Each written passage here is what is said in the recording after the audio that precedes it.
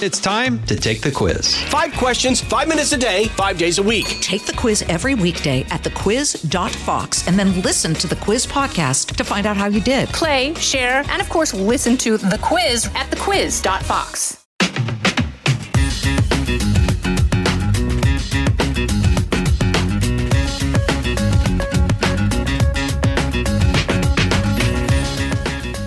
Hey, this is Jason Chaffetz. Thanks for joining us on the Jason in the House podcast. I do appreciate it. We have a really special couple of guests today. Elizabeth Smart. If you don't know the Elizabeth Smart case, or maybe in the back of your mind remember this kidnapping case out of Utah, just a fascinating person, along with Brett Tolman, who is the U.S. attorney for Utah that prosecuted the federal side of the case. The two of them, we'll give them a call and a shout, and I think it's going to be a great discussion because she's got a really important message about human trafficking, and I want to hear a little bit about her story, what she went through, and what we can all do to deal with the problems of this sexual trafficking, and it's just going to be a fascinating discussion. So I hope you stay with us for that. But we like to kick things off with a little riff on the news, and then we always talk about highlighting the stupid because, you know, there's always somebody doing something stupid somewhere. So let's kick things off and just talk about, I mean, there is a rapid fire discussion going on in this country. Things are changing moment by moment, issue by issue, about what's going on in Afghanistan. And you're getting a lot of information about Afghanistan and what's going on right now. But I just suffice it to say, I think there is a proper way to bring our people home. And then there's one that is one of total embarrassment, one that puts lots of people in harm's way. And unfortunately, that's what I think we're seeing now. I took a position back in 2009 that we should be bringing our men and women home. And coming home from war should be a great day, a wonderful day. We should leave with pride and exuberance, and we should leave with dignity. But that's not what's happening now. So there's a right way and the wrong way to do that. We'll probably have further discussions about that right now. But we're losing our power and our strength within the United States. And I worry that not just our world standing, but what it means to the literally hundreds of thousands of men and women who have served our country, who got up off the couch, who joined the United States military, who engaged in the fight. And they served and they came back. They could be in logistics. They could be in food services. They could be in the technical support. They could be frontline fighters. They could be in the air. They could be on the ground. They could be the doctors and nurses that have to take care of wounded. They could be a host of people. And too many people lost their lives, and too many people lost a limb or came back with some very dramatic psychological trauma having done what they did. But they did so, and I hope they hold their head high and understand that while it was a tough decision to put those troops in, I can see where they wanted to degrade and take out the terrorist threat that was posed before the United States because of 9/11. And to that extent, I hope every service member holds their head high and recognizes, whether they're in the military or their intelligence services or foreign service, whatnot, that we did not suffer a major terrorist attack like 9/11. And heaven forbid that we do. But the men and women who engaged in that fight, sometimes I think it's hard to highlight the times when there wasn't a terrorist attack. Even though that is a victory, it's hard to identify it and say that, look, we prevented that. There may be a handful of people that know that they took out this threat and consequently there was not an attack. The one other thing that I do hope that we go back and look at is how we deal with those that are engaged in combat against the United States that aren't from a nation state. That's what Guantanamo Bay is all about. We have fighters that are trying to take out the United States. We want to take them off the battlefield, even though they may not wear the flag of a particular country, maybe a religion, maybe an ideology, maybe a lone wolf. But when we take them off the battlefield and they're not American citizens, we've been taking them in large part to Guantanamo Bay. And Obama and then Biden and Harris have all said we want to close it. And if you look back, when dust settles here a little bit, we're going to find that President Barack Obama, and Joe Biden, the vice president, authorized, signed off, and put people back on the battlefield that we then had to fight yet again. And I think that is wrong. It is scary, and it is just wrong. So, all right, time to bring on the stupid, because you know what?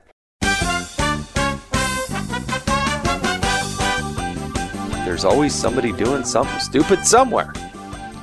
All right, there is something going on in the Middle East right now that it'll fly a bit under the radar because of everything that's going on in Afghanistan. But as you read what's going on in the Middle East, specifically in Israel, there are people now that are trying to spin what's going on as there are attacks coming from Gaza across the border into Israel. And what they're doing is they're trying to rename this. They're trying to spin this as activists as opposed to terrorists. So what they're doing is they're taking incendiary devices. They're taking basically balloons that catch fire. And what they do is when the wind's right, they will put up these fire bombs, is essentially what they are, and then they'll blow across into Israel, and then as they catch fire, guess what? That will go down and it'll start a forest fire. Now, I've been to those parts. I'm not saying it's necessarily thick, big evergreens, but it's also very dry in that part of the world. There are a lot of grasses. There are a lot of bushes. And you know what? If you've ever had a forest fire or a brush fire coming at you, particularly if it's windy, it can be terrorizing. So the reason I qualify this as stupid is that there are some people that are buying into this idea that these are activists as opposed to terrorists.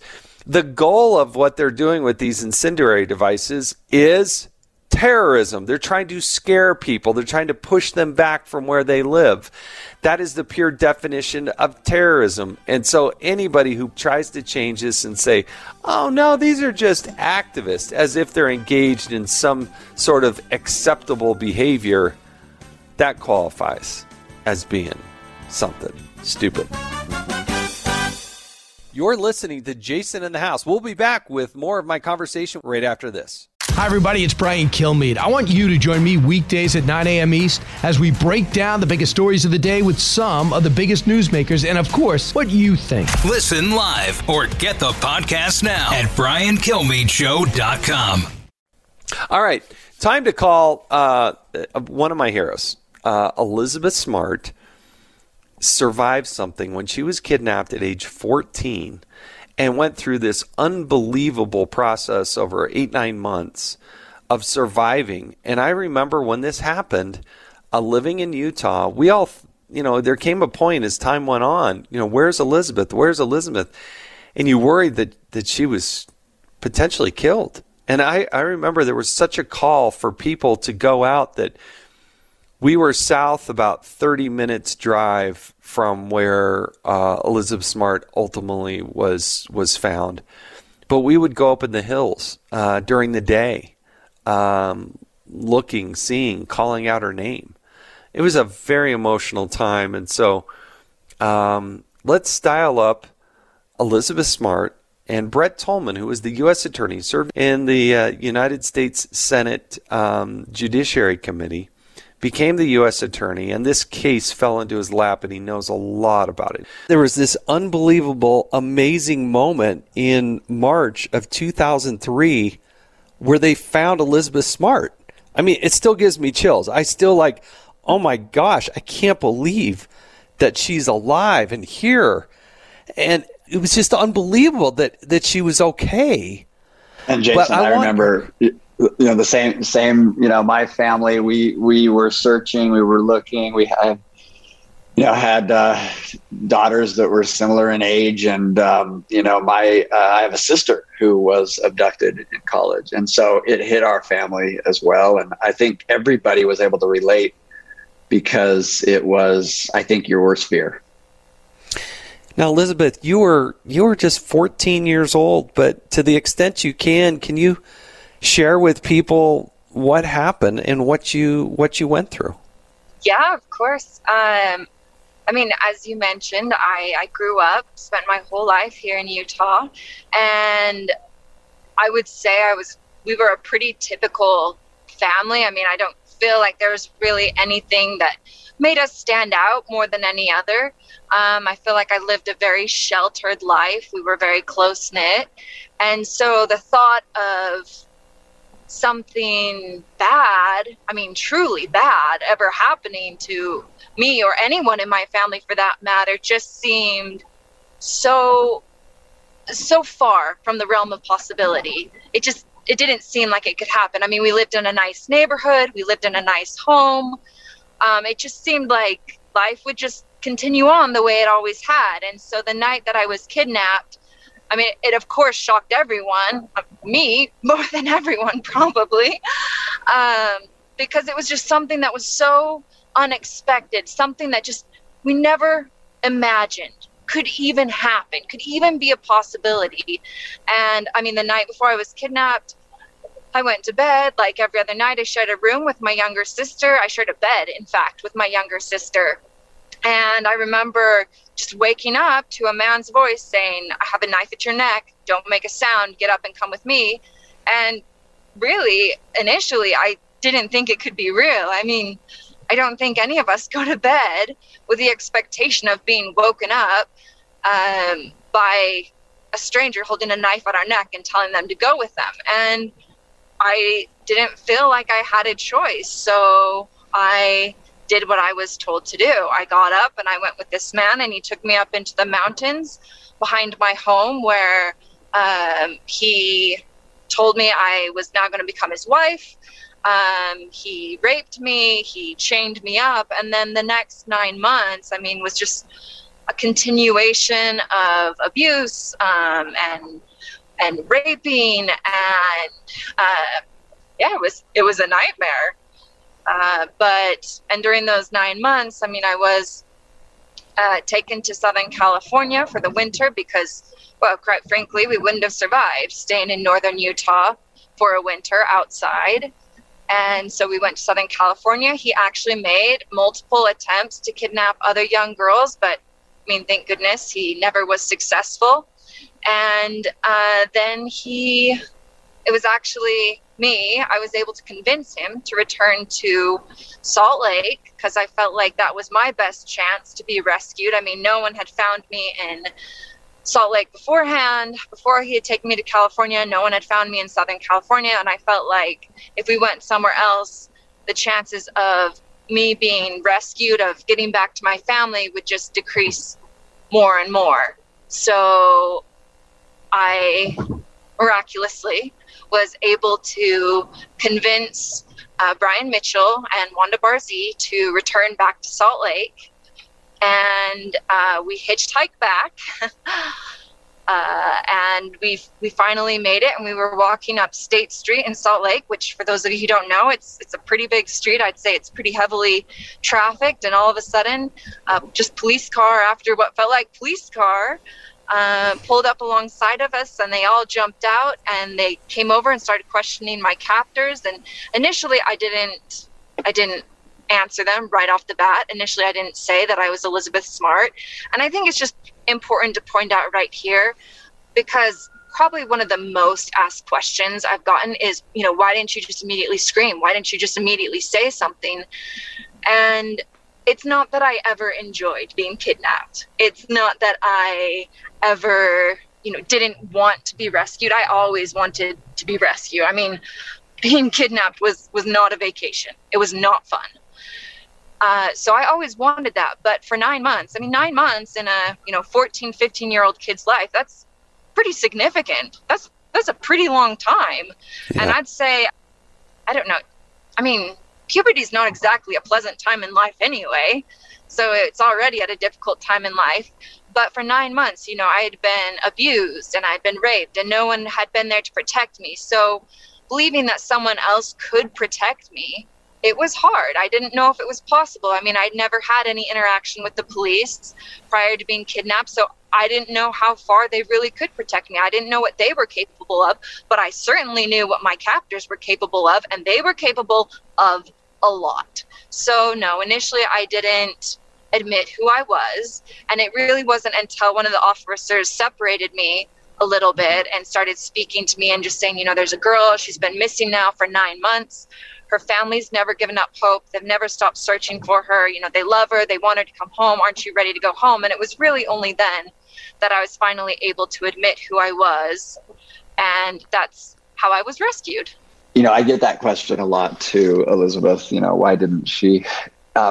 It was an effort by two people who are acting evil, but they're intelligent, and they knew very much how to break down, a young woman and her expectations. And it was a process. There were times where they interacted with people, and if they, survived that interaction, like the police officer in the library, for example, early on when she was kidnapped, if they got through that and they weren't exposed, Brian David Mitchell would use that to reindoctrinate Elizabeth and to let her know, see, God wants you to be with us, and things like that. And that's really the challenge when you're in it. And I think Elizabeth doesn't give herself enough credit when she says that she convinced Brian David Mitchell miraculously to come back to Utah.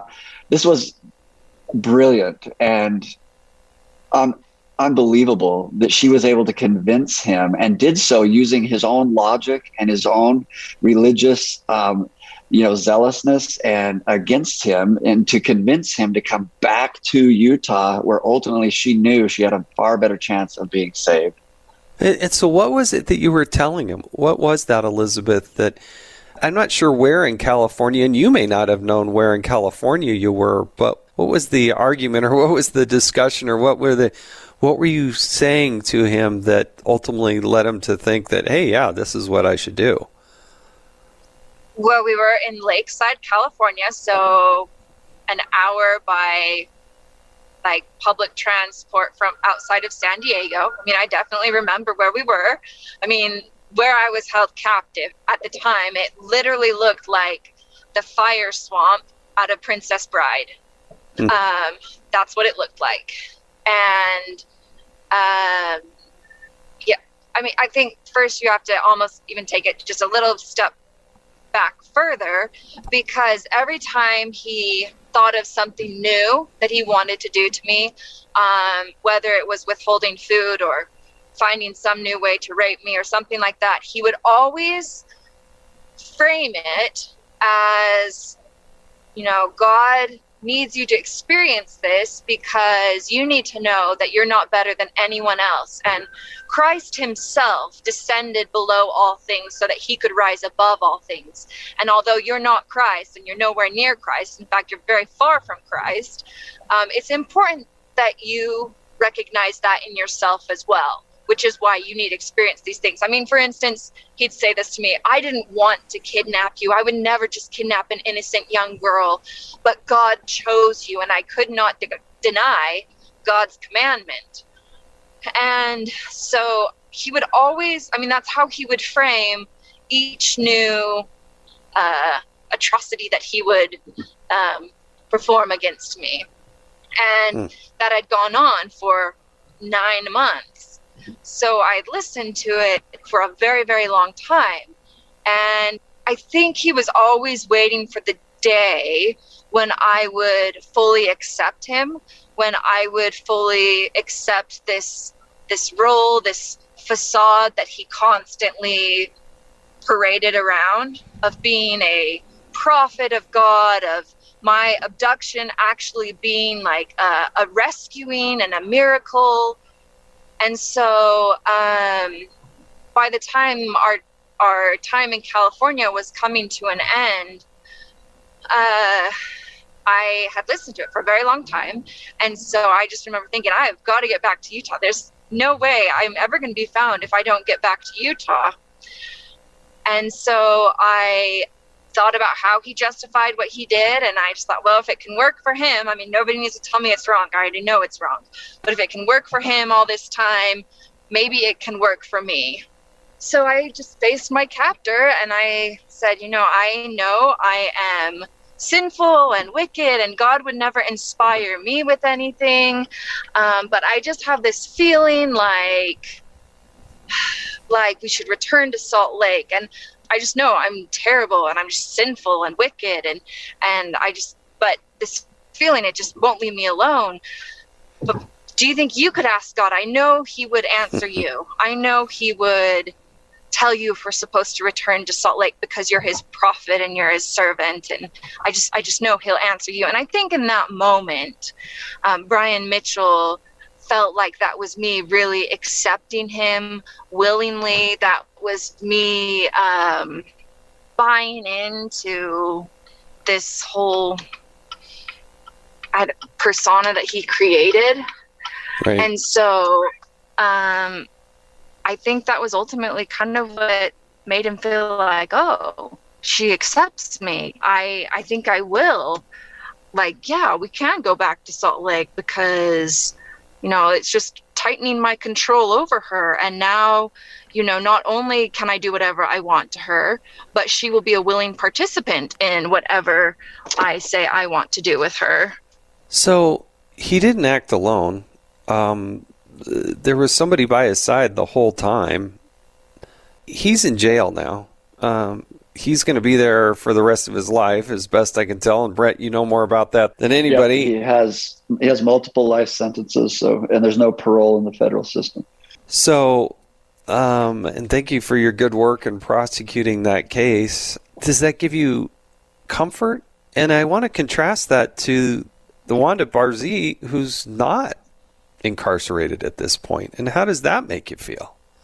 Well, I am, of course, very happy that he is in the federal prison, that he will never get out, because I think if he did get out, he would come back after me, and not only just me, but I think he would also come back after my children, because I'm a mother now, and I have 3 small children that are not his, just to be clear.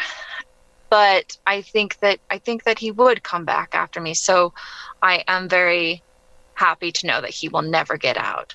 Wanda Barzee, she is out. And yes, I am disappointed. I feel like she was just as much guilty as he was, especially because she was a woman. I mean, she had 6 children of her own, and I was younger than her youngest child that she gave birth to.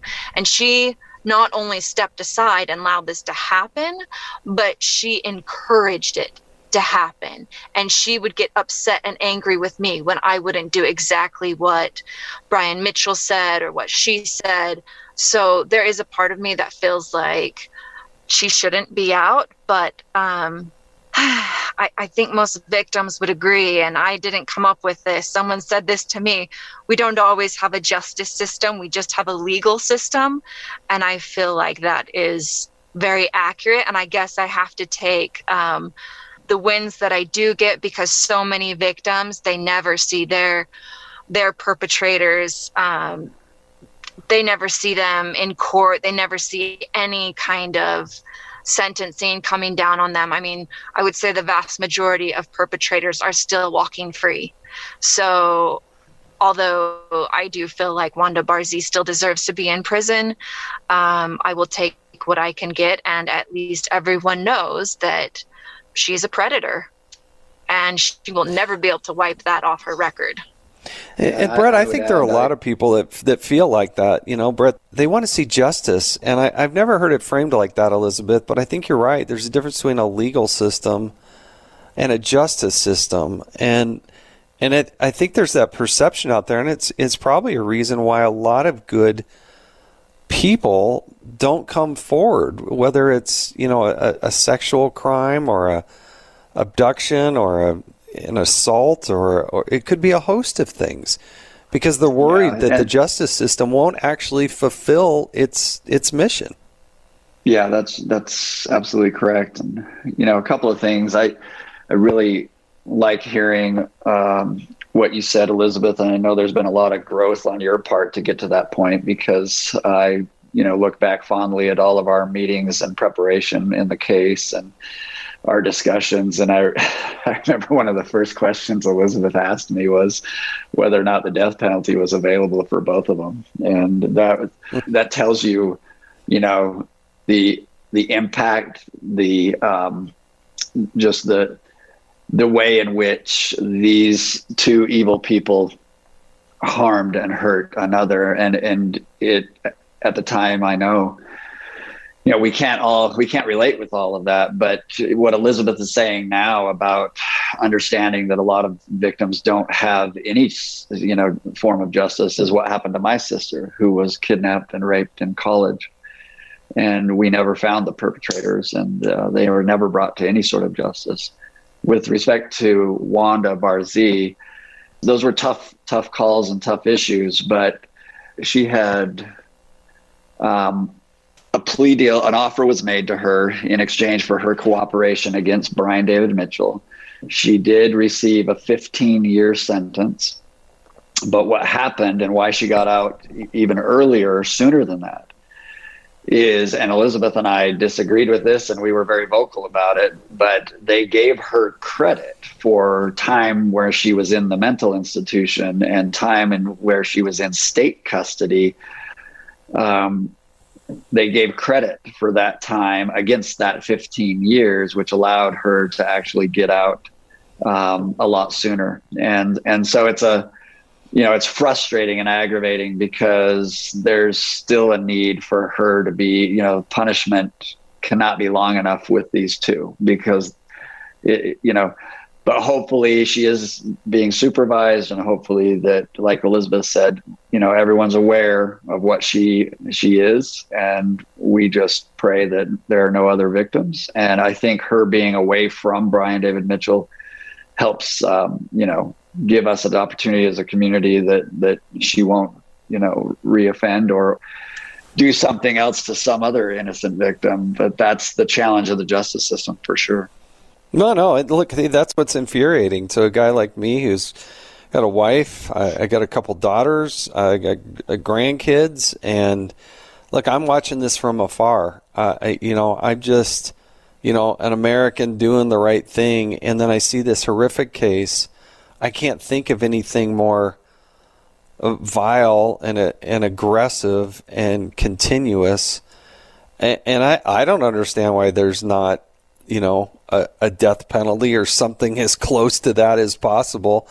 I guess I personally, it's worth nothing compared to what Elizabeth feels like, but at least we know he's in prison for the rest of his life.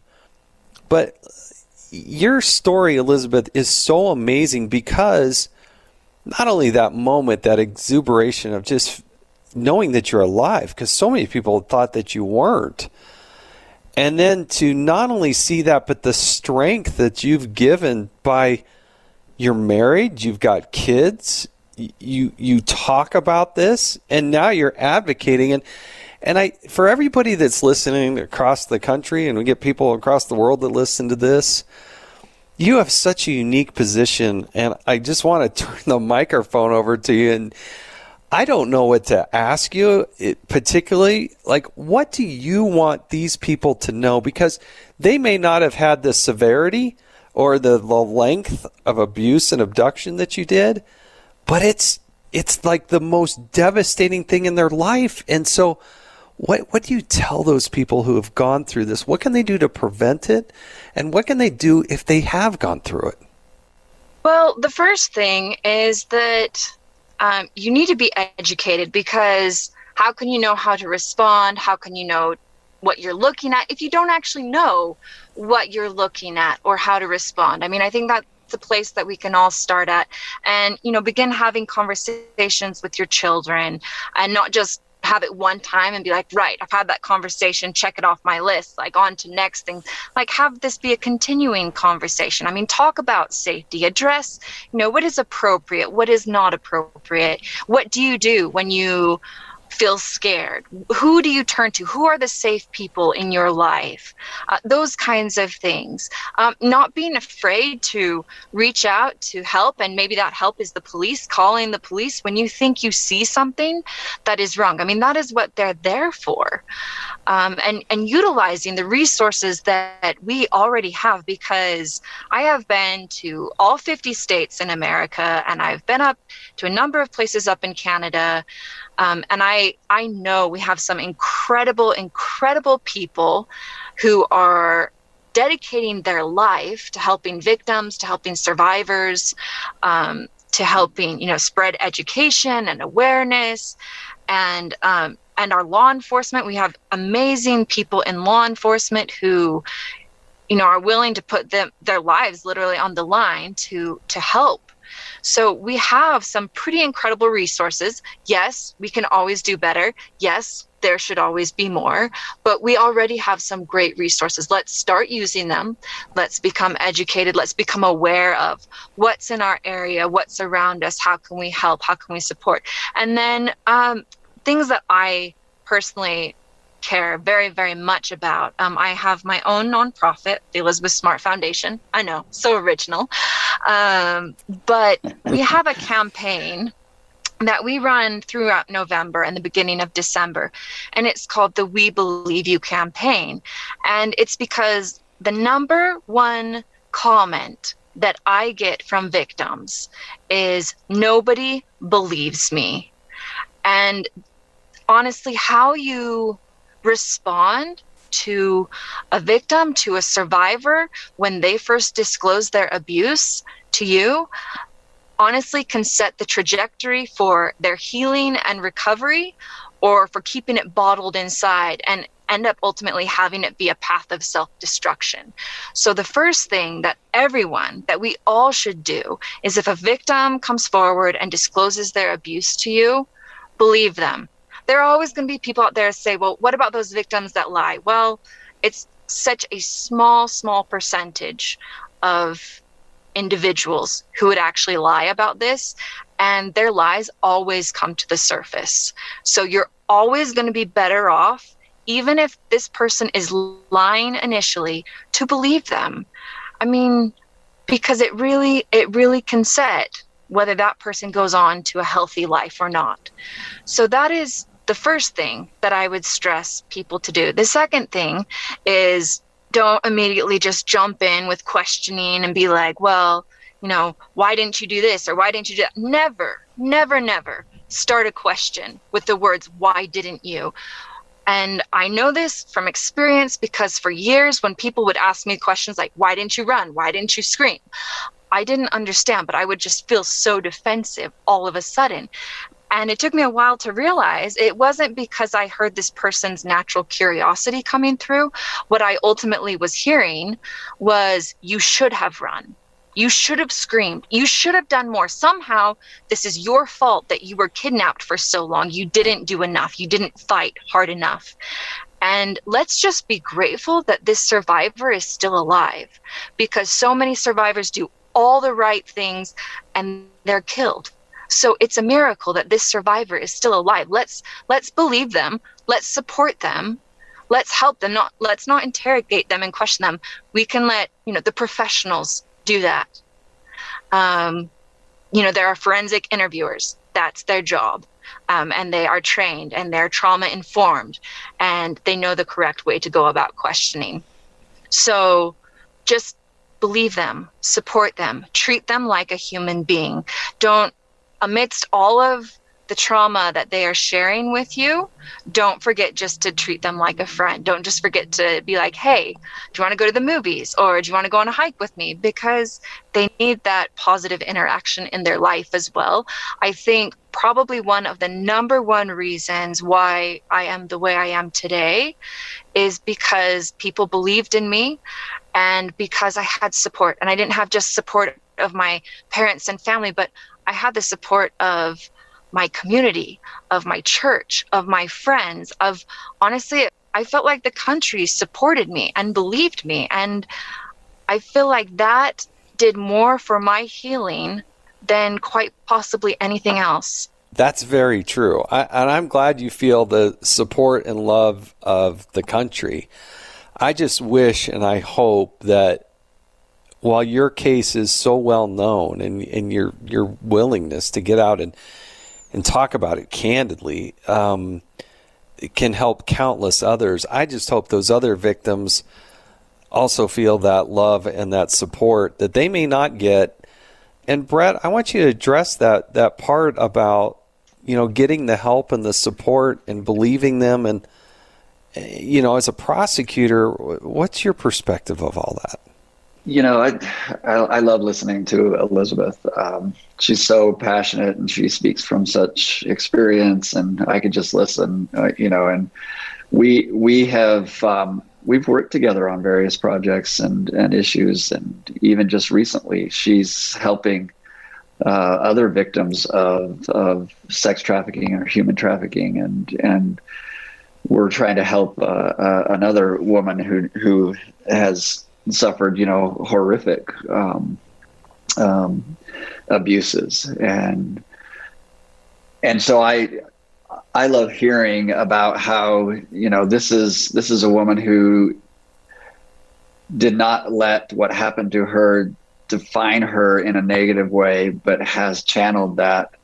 And I think she's extraordinary and unusual in that she has strength. And I always say to people when they ask me about her, I always say she's one of the most powerful women I've known in my life. And I have, great, powerful women around me, but she's one of the most. And I have that respect for her because I see and I watch her every day doing that. I hope people will listen to her. I hope law enforcement will listen to her. From a prosecutor's perspective, I was mortified when I was U.S. attorney that her case, the kidnappings that had captivated the nation was languishing in the state system, and he had been deemed to have been incompetent to stand trial. And it was just, it was awful. And I was, proud to team up with Dr. Wellner out of New York and expend, a lot of resources to show that this guy was a master manipulator.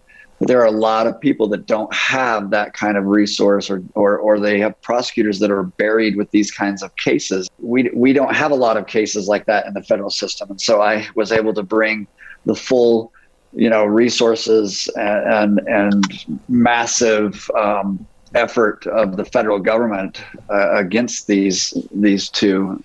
What I would like to see is we need to be able to not, we hear all this defund the police and all of that, and violent crime and sexual crimes are going up in major cities across the country. What we need is to be able to channel resources and to refine what our law enforcement officers are doing and our prosecutors, so that they can focus on these most serious cases and that they're using their resources for that. That's one side. And on the other side, we do need, mental health experts and victim advocates. And we need a lot of changes in our laws and in our systems so that, as Elizabeth outlined, we start to have a different approach to these types of cases so that more victims are willing to come forward, that there's a conversation and a dialogue that occurs that empowers them, or at least enables them to have the strength to be able to get through not only the justice system, but to get through this horrific thing that occurs in their lives. So we have a long way to go, but the only way we're going to do it is by listening to people like Elizabeth. You're listening to Jason in the House. We'll be back with more of my conversation right after this. Now, there's ElizabethSmart.com, very aptly named and easy to spell, so you can go there to the ElizabethSmart.com. You've written 2 books, Where There's Hope, and then also My Story, which you did with Chris Stewart, who happens to be the congressman from Utah, in sharing your stories. But Elizabeth, there are men out there that haven't been the bad guys and haven't experienced this, but they want to help. There are women out there that haven't necessarily been victims, but they want to help. What do you say to all the people who want to help? They want to be part of the solution. They want to be empowered to do something. What should they be looking for? What should they be doing? Well, first of all, I mean, it's kind of repeating myself a little bit, but I don't mind doing that because I think I do that all day, every day anyway. But I mean, it is becoming educated on these topics, knowing what to look for, what stands out. Oh, does that seem like a, potentially like a 17, 18, 19-year-old girl who should probably be in control of her own IDs and documents, and yet someone else is handling it for her? That seems a little bit odd. Maybe I should call in. Or I'm getting a strange feeling from this couple. I mean, this woman or girl, she is not talking. Like, this man or whoever she's with is not allowing her to talk even when questions are directed towards her. That seems a little bit strange. Maybe I should look into that, or maybe I should contact someone who can question her or find out more about why she's not speaking for herself. If you're seeing markings on her body or bruises, or if there's a trouble making eye contact with you. I mean, these are small things, and there's a whole host of other things that you can look at. These are just a few smaller things that you can watch for that are red flags. They don't always 100% mean that person's being abused or that person's being trafficked, but they're just good things to look for. So becoming educated, make sure you are educating those that are around you, having those conversations within your own homes. Make sure that they're ongoing and that they're healthy. I mean, for instance, the end of last year, so my oldest daughter, she's in first grade now, but she just finished kindergarten last May. Mm-hmm. And towards the end of the school year, which I felt like I was doing a pretty good job about talking to her about what was safe and what she should do, or asking her what she thought she should do if she ever felt scared or worried. And I guess it had been a little bit since I'd last spoken to her about it, but it certainly was not a new conversation I had with her. But I asked her, and I said, oh, what do you think you should do if someone ever hits you? Or what should you do if someone scares you? Or what should you do if someone tries touching you? And she was like, I should go tell my teacher. And I was like, okay. I was like, that's good. I was like, but what else? Do you think it's okay to fight back? Do you think it's okay to protect yourself, to hit back, or to bite or scream or scratch? Do you think that's okay? And she kind of giggled at me, and then she was just like, no, that's not okay. And I said, well, but why isn't it okay? And she said, well, because then I'll lose the star next to my name in class, and I don't want to lose the star next to my name. And I was like, sweetheart, if someone is hurting you and your teacher's not around and it's just you and there's not someone you can turn to for help, it's okay. I want you to fight back, and I want you to scream, and I want you to yell, and I want you to, use your strong hands and your strong arms, and you kick and you fight and you punch. And, if you get in trouble, if your teacher gets you in trouble, or she wants, you to be punished, I will come to the school. I will come and talk to them, and I will tell them that I told you to do that. And if you're still in trouble, if you get suspended, we'll go to the beach. We'll go to Disneyland. Like, I want you to be safe first and foremost. And I am in your corner, and I will back you up because I believe you. And so ever since then, I keep asking her, I'm like, so what would you do? And now she's like, I would fight them. I'm like, okay, good. And what do you tell somebody who's, that's young, and I applaud that, and there's lessons to be learned from that. What do you say to somebody who's maybe 13 or maybe 16 and starting to date and going out with a young man and thinks that everything's going to be great until he decides that, he's going to take her somewhere? What do you say to them? Is it the same thing? It's the same thing. I mean, if anything, it's even more. So in my foundation, we have a program called Smart Defense. And it is a combination of jiu-jitsu and Krav Maga and just honestly basic dirty fighting. But it's more than just those physical skills. It's talking about situational awareness. It's talking about what's okay, what's not okay. I mean, I will never ever forget multiple conversations, but the first conversation I ever had with a survivor, and she was smart. She was intelligent. It had been probably 10 years since her abuse had happened. And she told me her story, how she had been in college and she had a boyfriend. And at first everything was great, but then he turned extremely controlling and abusive, and he was raping her all the time. He had set cameras up in her apartment. He was watching her so she couldn't leave her apartment. He was drugging her. And she finally got away from him because she eventually, after a while, realized that's not normal and that's not okay. But she didn't know what had happened to her was rape, that she had been raped by her boyfriend. I mean, it took a number of years after she'd gotten away from him when she was actually speaking with the police officer, and she told that police officer what happened, that the police officer came back and said, "You were raped. What happened to you is rape. If it's not enthusiastic consent, it's rape." And so we talk a lot about that in Smart Defense. And right now we are in Utah and Kansas and Idaho, and we're working on expanding. We're working on making this virtual so that anyone anywhere can have access to it.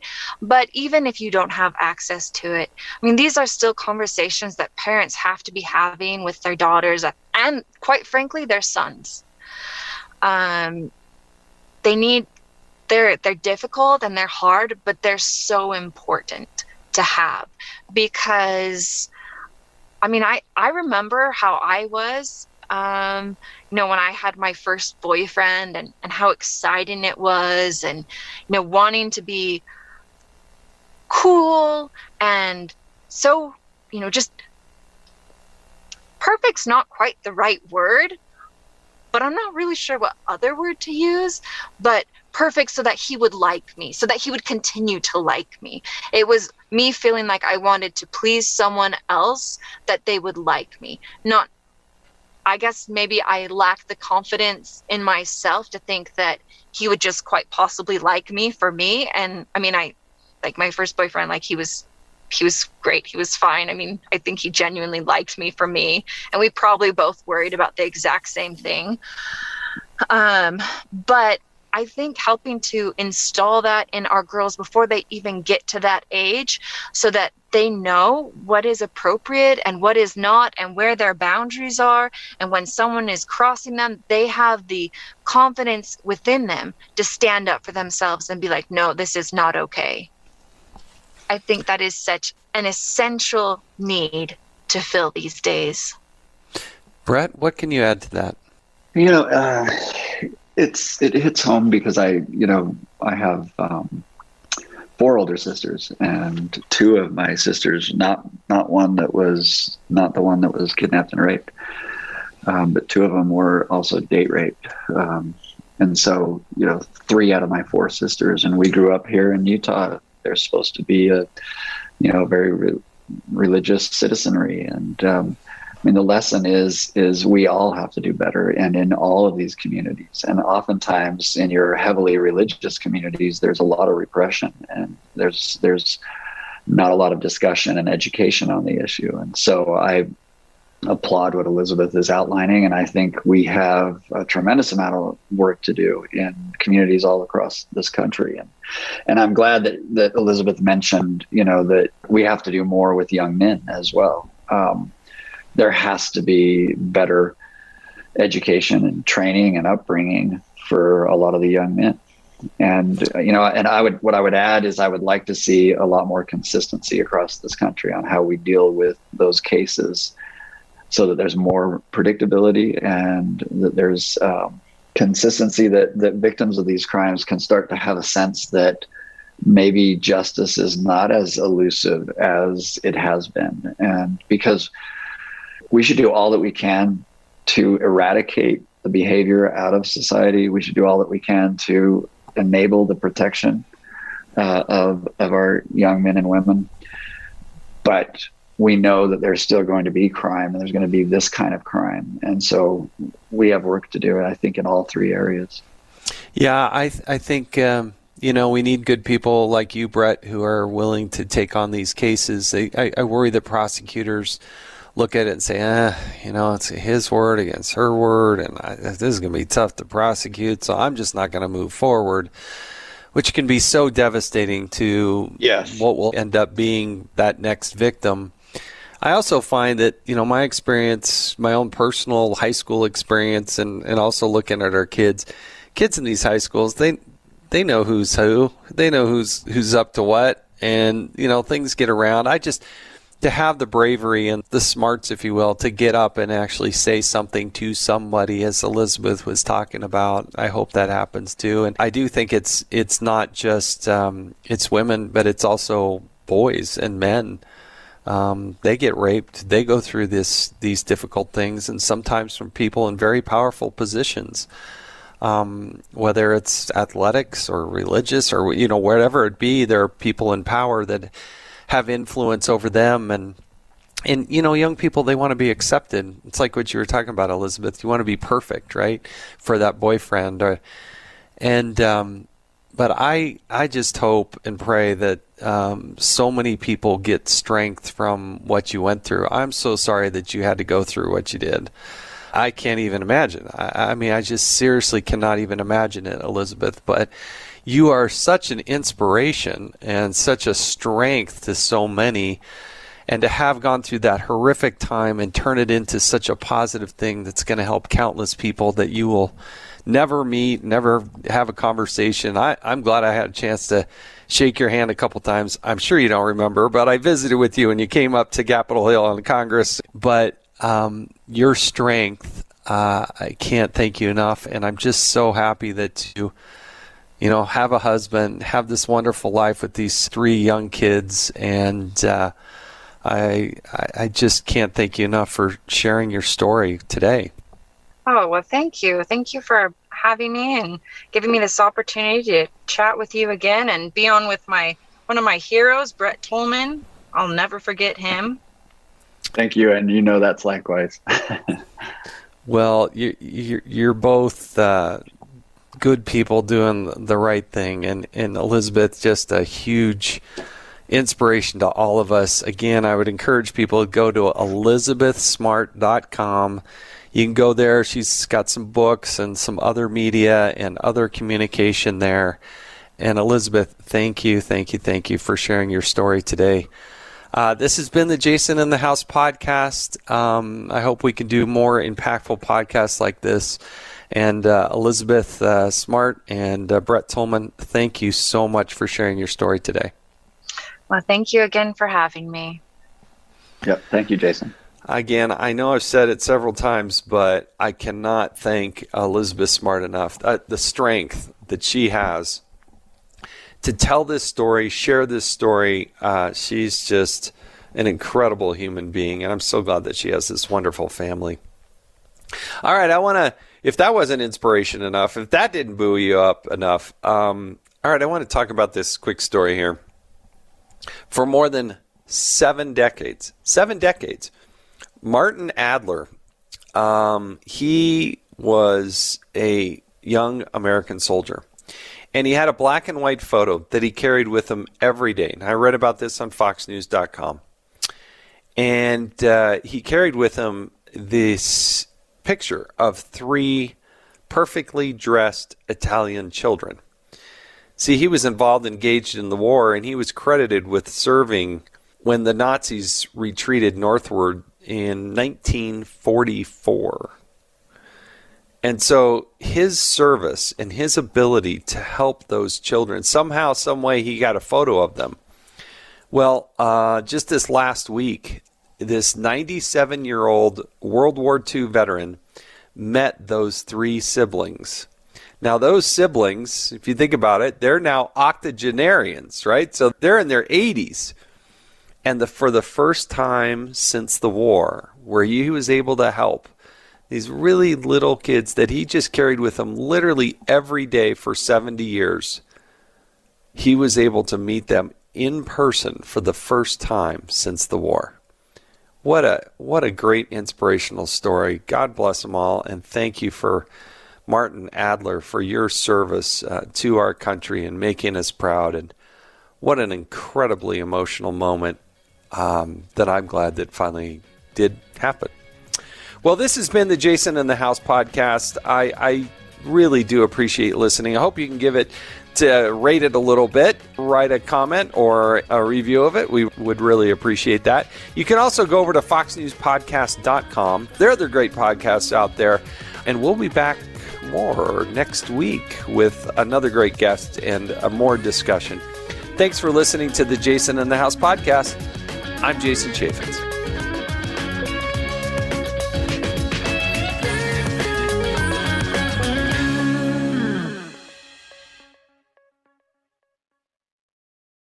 Kudlow on Fox Business is now on the go for podcast fans. Get key interviews with the biggest business newsmakers of the day. The Kudlow podcast will be available on the go after the show every weekday at foxbusinesspodcasts.com or wherever you download your favorite podcasts.